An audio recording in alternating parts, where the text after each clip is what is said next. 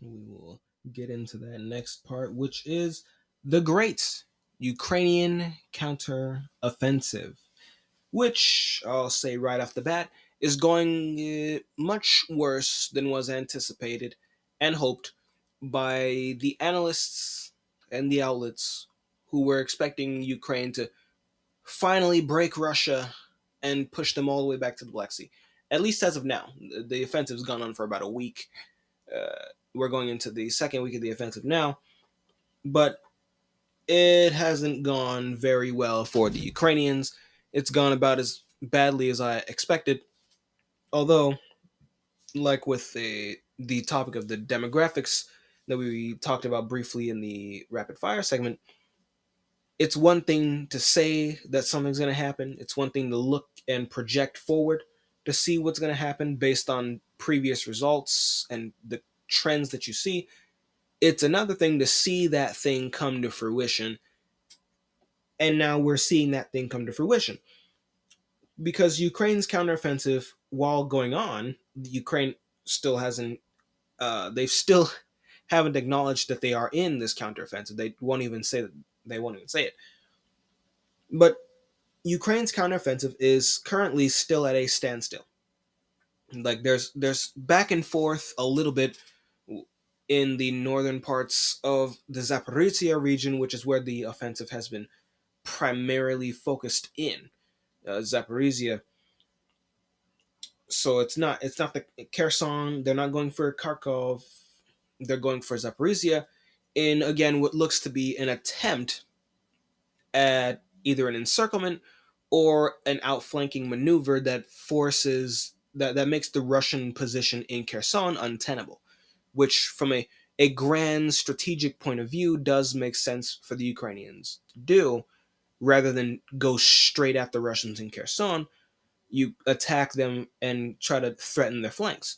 The problem is that the Russians are dug in, and they have tank traps. They have dragon's teeth, which are like big stone, almost pyramid, well, stone slash concrete, almost pyramids, which are large enough to stop a tank from moving through it. And you have really a lot of obstacles. You have they have barbed wire in some places, but it's a nightmare. It's a nightmare. For a defensive line with no bunkers, it's one hell of a nightmare. It is World War I incarnate, built on an incredibly short frame of time.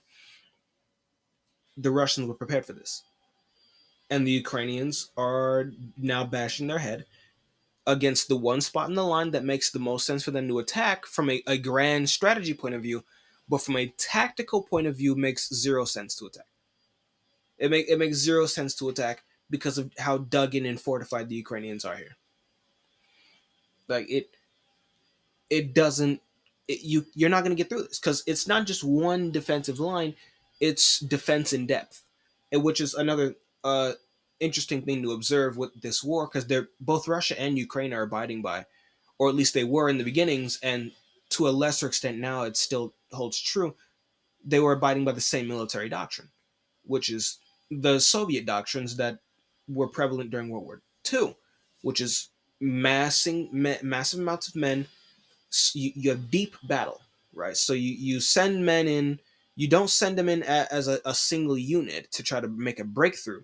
You send them in waves so that as they make contact with the line, you see what parts of the enemy line start to falter, and then you push your reserves into there, and then you push deep as far as you can behind the enemy lines, and you just make the enemy's position untenable. Then they have to pull back, and with a single battle, by focusing your forces on the weakest point of the line, you can force an enemy to retreat, and if they don't retreat, you encircle them. So you've seen those offensive tactics on both sides of this war.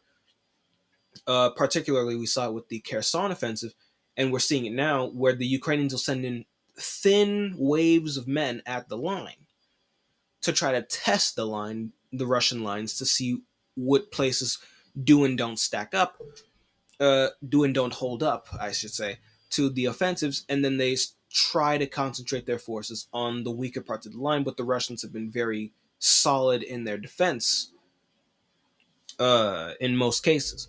There's obviously the Russian withdrawal from the Kharkov region towards a more consolidated line, and then there was the Russian withdrawal from Kherson after they had already essentially slaughtered tens of thousands of Ukrainians who had attacked the Russian lines. So that isn't exactly the best example of them succeeding, but we have observed that method of attack, the deep battle, where you send in waves and then you focus on one point after you've sort of jostled the enemy line. But the defensive side of that is defense in depth, which is where you have not just a front line and a back line, you have trench after trench line after defensive line after defensive line after dug in, and it just goes on and on and on. And the more you want, and the more important it is to defend an area, the more trenches you make. And it just goes on for miles and miles, to the point where, sure, you can get past one defensive line. Sure, you can get past two or three, but can you get past five? Can you get past 10, 12? Like, it gets toxic. It really does get toxic when you have enough men to execute it. And that's what the Soviets did to grind down the Blitzkrieg, especially in the bigger battles.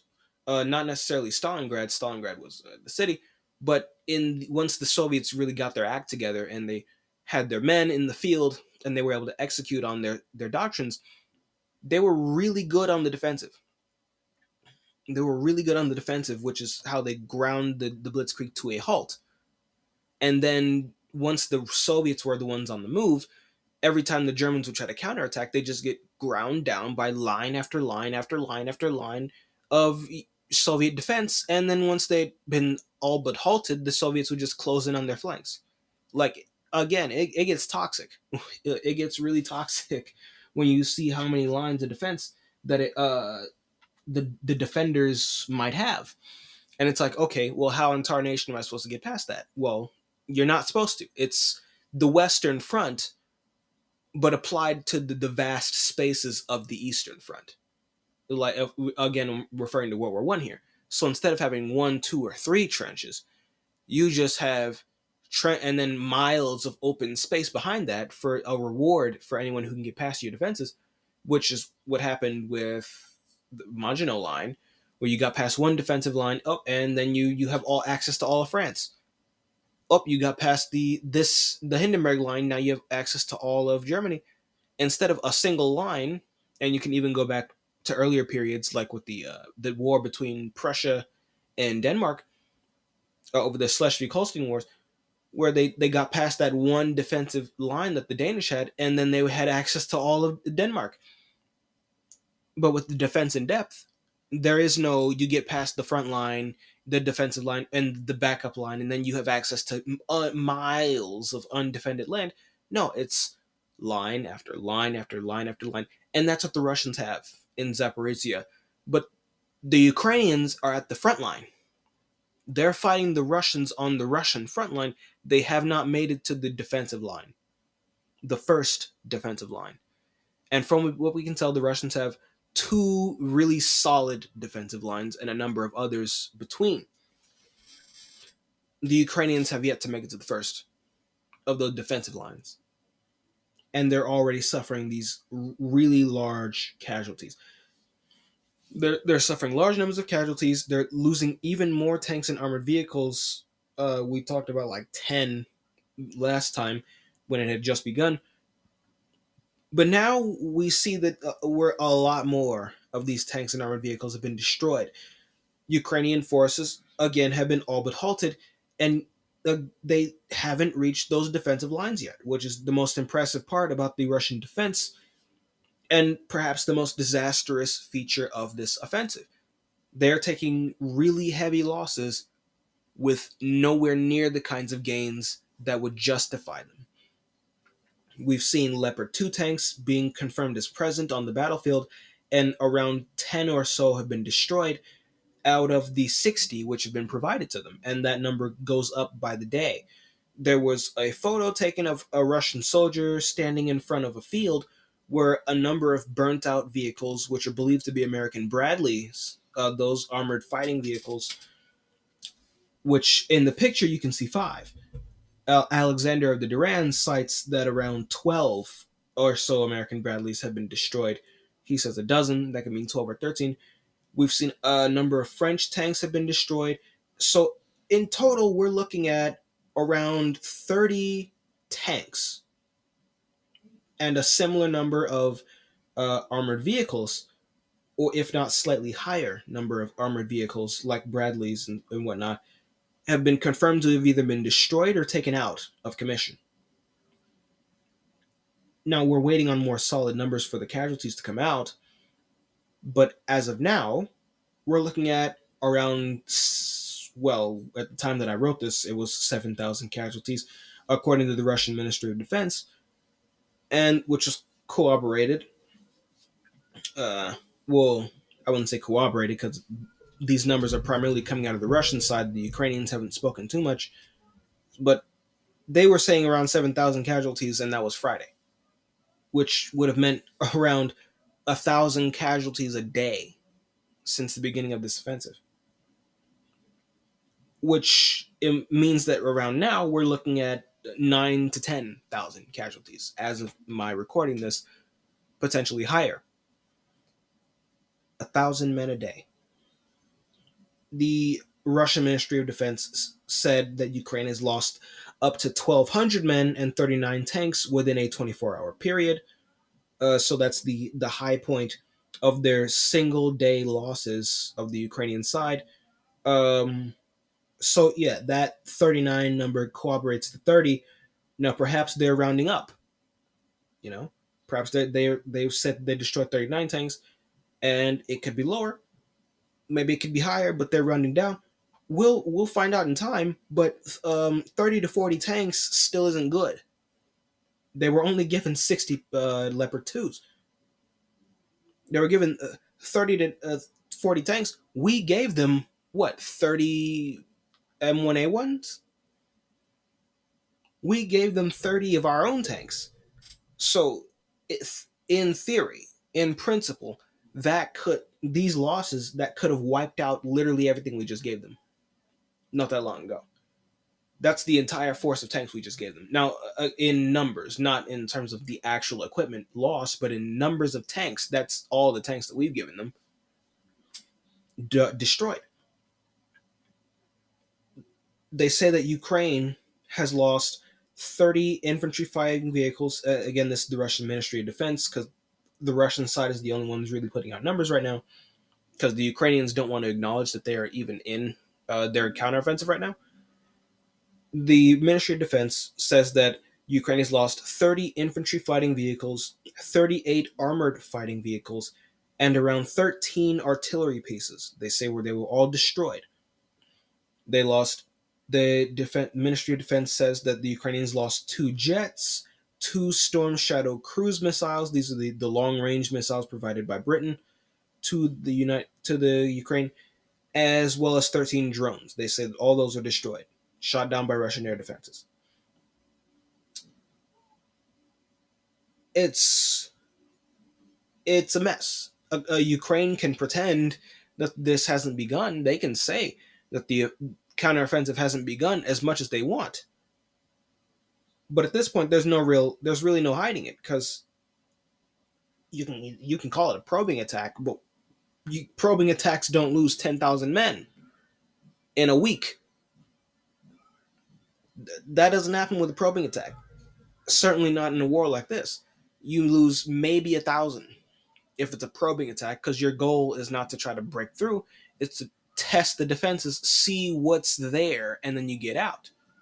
Probing attacks are by their nature low casualty affairs. Not, we're going to lose 10,000 men in a week to test the Russian defenses. That's not how that goes. That's what you get when you're attacking and trying to take defenses. See? So, the Ukrainians are lying. But maybe they just have a lot more in store, and they don't consider this the offensive because they're going to be committing a lot more men to the attack later on. So perhaps they are telling the truth, and that the counteroffensive really hasn't begun.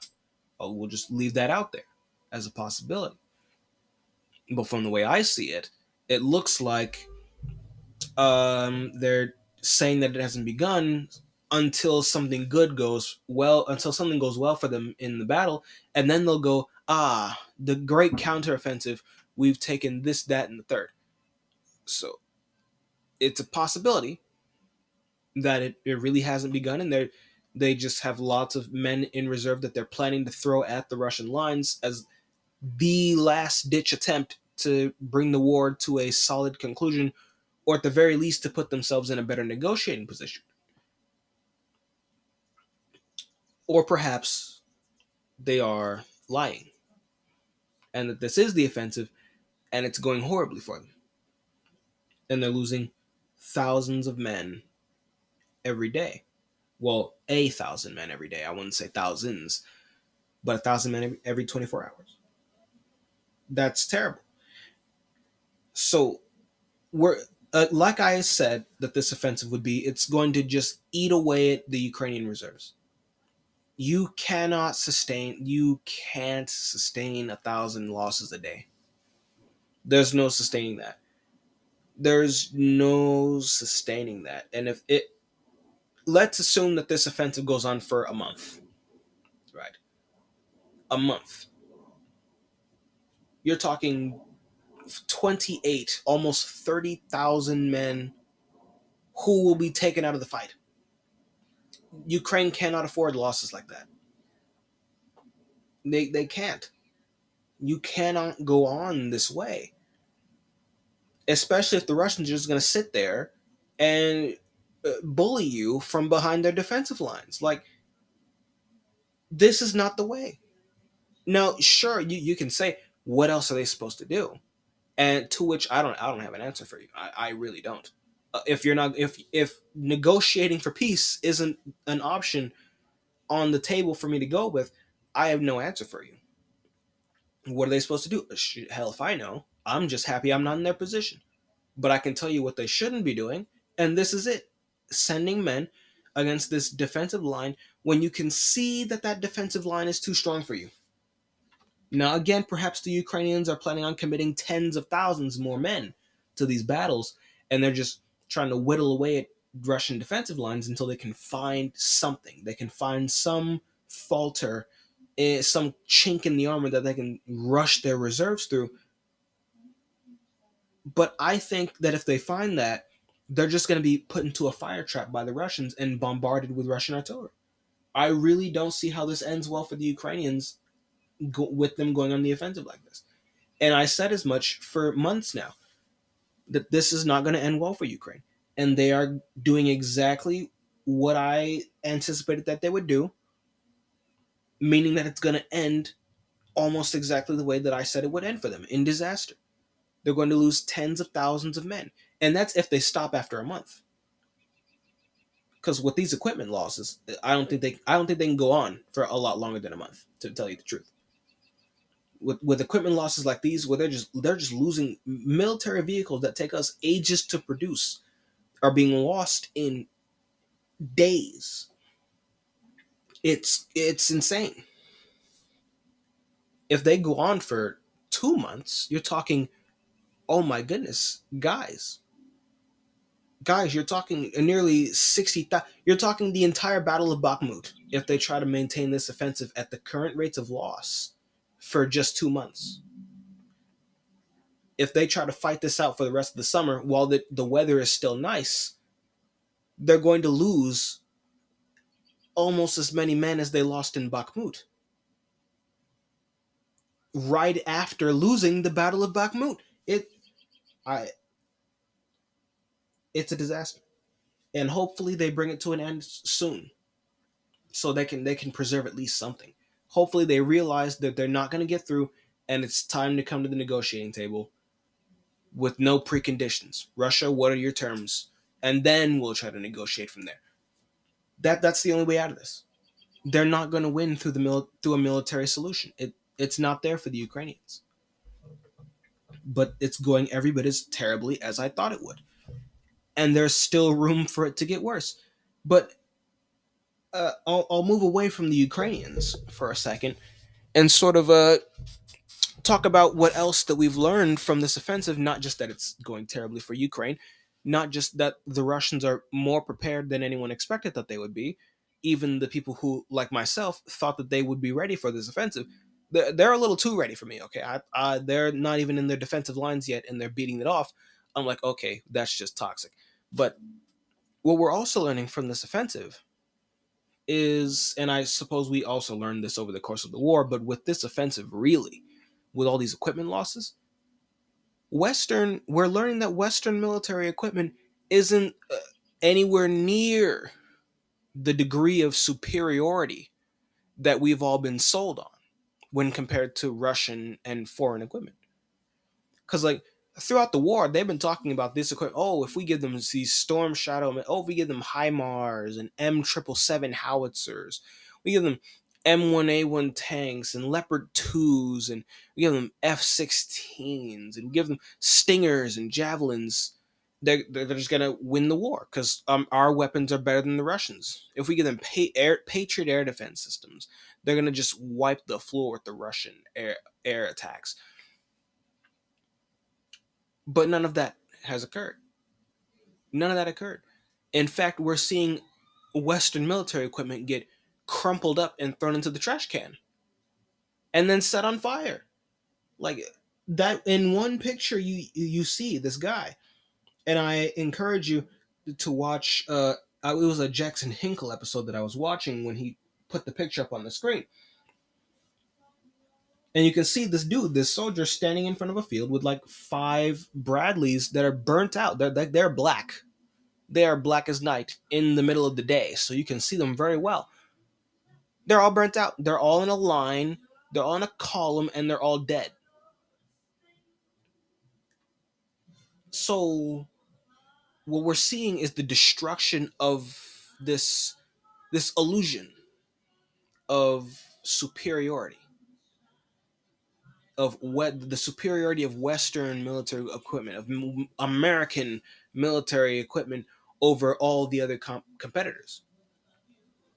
Now, granted, long-time observers who were honest with themselves would have seen that a lot sooner. Me, myself, I viewed it as equals because Russia was the number 2 military in the world. So it's like, you don't get to be number 2 military in the world from a qualitative standpoint because India and China had larger militaries, but in terms of quality, it was always Russia, United States, Russia, United States.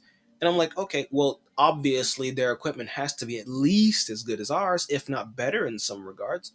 That's where I came in from this.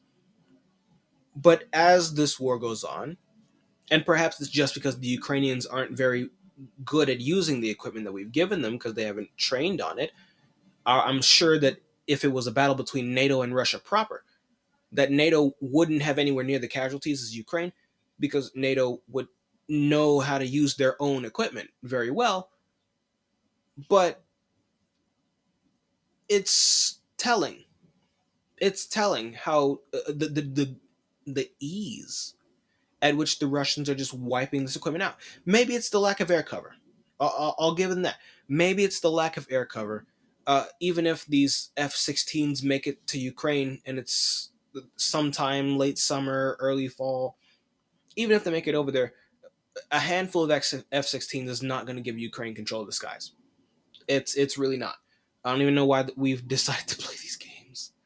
It's just crazy. But perhaps it's because they don't have air cover. Maybe that's it. Maybe that's the reason that all these land vehicles are just getting absolutely washed. And maybe that's the reason the Ukrainian infantry is just getting dog walked right back into their trenches, either into their trenches or into a grave. Because without air cover, the armor is worthless. And without armor, infantry offensive just get lit up by machine gun fire. So without the air, you lose the war and you lose the war fast. So perhaps that is the biggest flaw in this offensive here, the lack of air cover. And the Ukrainians are now paying an incredibly heavy price for that, trying to fight World War One against World War Two. It's bad. I don't know how else to put it. It's really bad for the Ukrainians on so many levels. And that's probably the reason why they're trying to resort to acts of terrorism as a form of warfare. Because if it is so blatantly clear, especially now, that you are not equipped to win at a conventional level, because if you don't have air cover, the Russians can just blow up all your stuff, and then it doesn't matter that you have all these Western tanks. It doesn't matter that you have all these Western armored vehicles. It doesn't matter that you have good infantry if the Russians can just blow you up the second your tanks start crossing the field. It doesn't matter. You lose. The end. And maybe that's why they're starting to sort of shift towards the position that, okay, we can't win on the battlefield, so now we're going to start attacking behind enemy lines. We can't fight you fair and square, so now we're going to start biting and kicking and pulling your hair and poking your eyes out. And I think that that's going to make it end even worse for Ukraine, because then the Russians are going to treat it as a counterterrorism operation, and that means attacking the decision-making centers, which is what we've been seeing the Russians start to do lately. We don't even know where Zaluzhny is. Zelensky still has yet to return to his country. It's bad.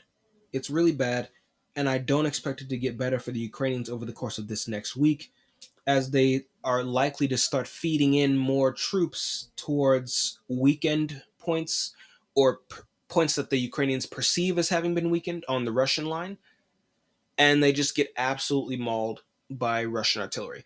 And another thing that is very noticeable in this war is the role of drones. It's not the bomber role that you see with the United States, how we use drones as sort of an unmanned bomber vehicle, where it has a missile, it can track you from way thousands of miles up, it can fire the missile, and it can hit you. But with the Russians and the Ukrainians, not the way that the Russians and the Ukrainians have been using them. The Russians and Ukrainians use them for reconnaissance. You will fly the drone, the unmanned vehicle, over the enemy territory, over the enemy airspace. They will risk getting hit by a missile and being shot down by the enemy, which means you don't lose any men, but you lose equipment, but you don't lose men. And by having the drone take on the dangerous work of scouting out the enemy lines, now you can target your artillery and your missiles on certain locations behind. Because with the drone, you have the drone up there, it can see everything with its camera, and then you have some dude on the ground with what essentially amounts to a military grade iPad. He can see everything with a slight delay, but the drone can have a laser designator on it, and the guy with the iPad can go, okay, I want to call in an airstrike right there. The drone will pop its laser designator on the target, and then you have the artillery, modern artillery, locking in on that laser designator, and then they fire off, and you get this. You can have great distances between the artillery and the places that you're bombing with the artillery, and great distance between the missiles as well, because it's not just basic artillery where you're firing artillery shells, but rocket artillery or multiple rocket launch systems where you're firing missiles at a target.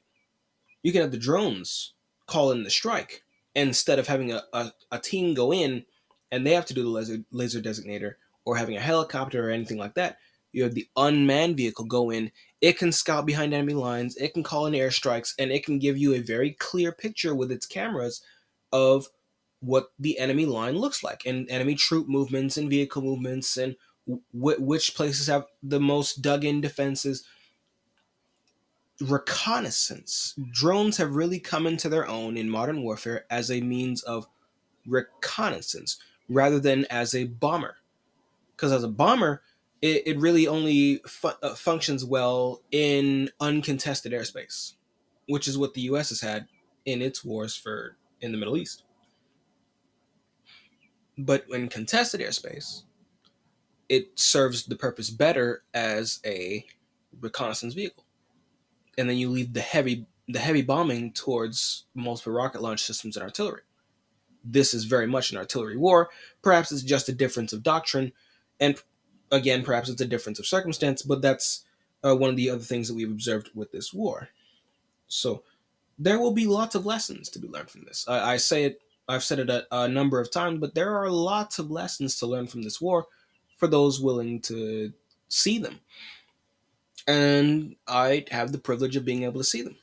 And I imagine that there will be militaries that adjust the way that they fight wars based on the outcomes and the conclusions of this war. The first really major war between combatants that can hit each other back instead of just, oh, the United States bombs some country that can't even defend itself. We're seeing two countries that can really fight it out. So this is a really good proving ground of military tactics and doctrine and the requirements that are needed to execute on tactics and doctrine. So very, very interesting. And now we shall leave it there. I believe I've covered all my notes on this. Let's go. This segment was taken from my podcast, This Week in Geopolitics. I have new episodes every Monday, so if you like what you heard, consider giving me a follow. Thanks for listening, and hopefully I'll see you next time. Servus.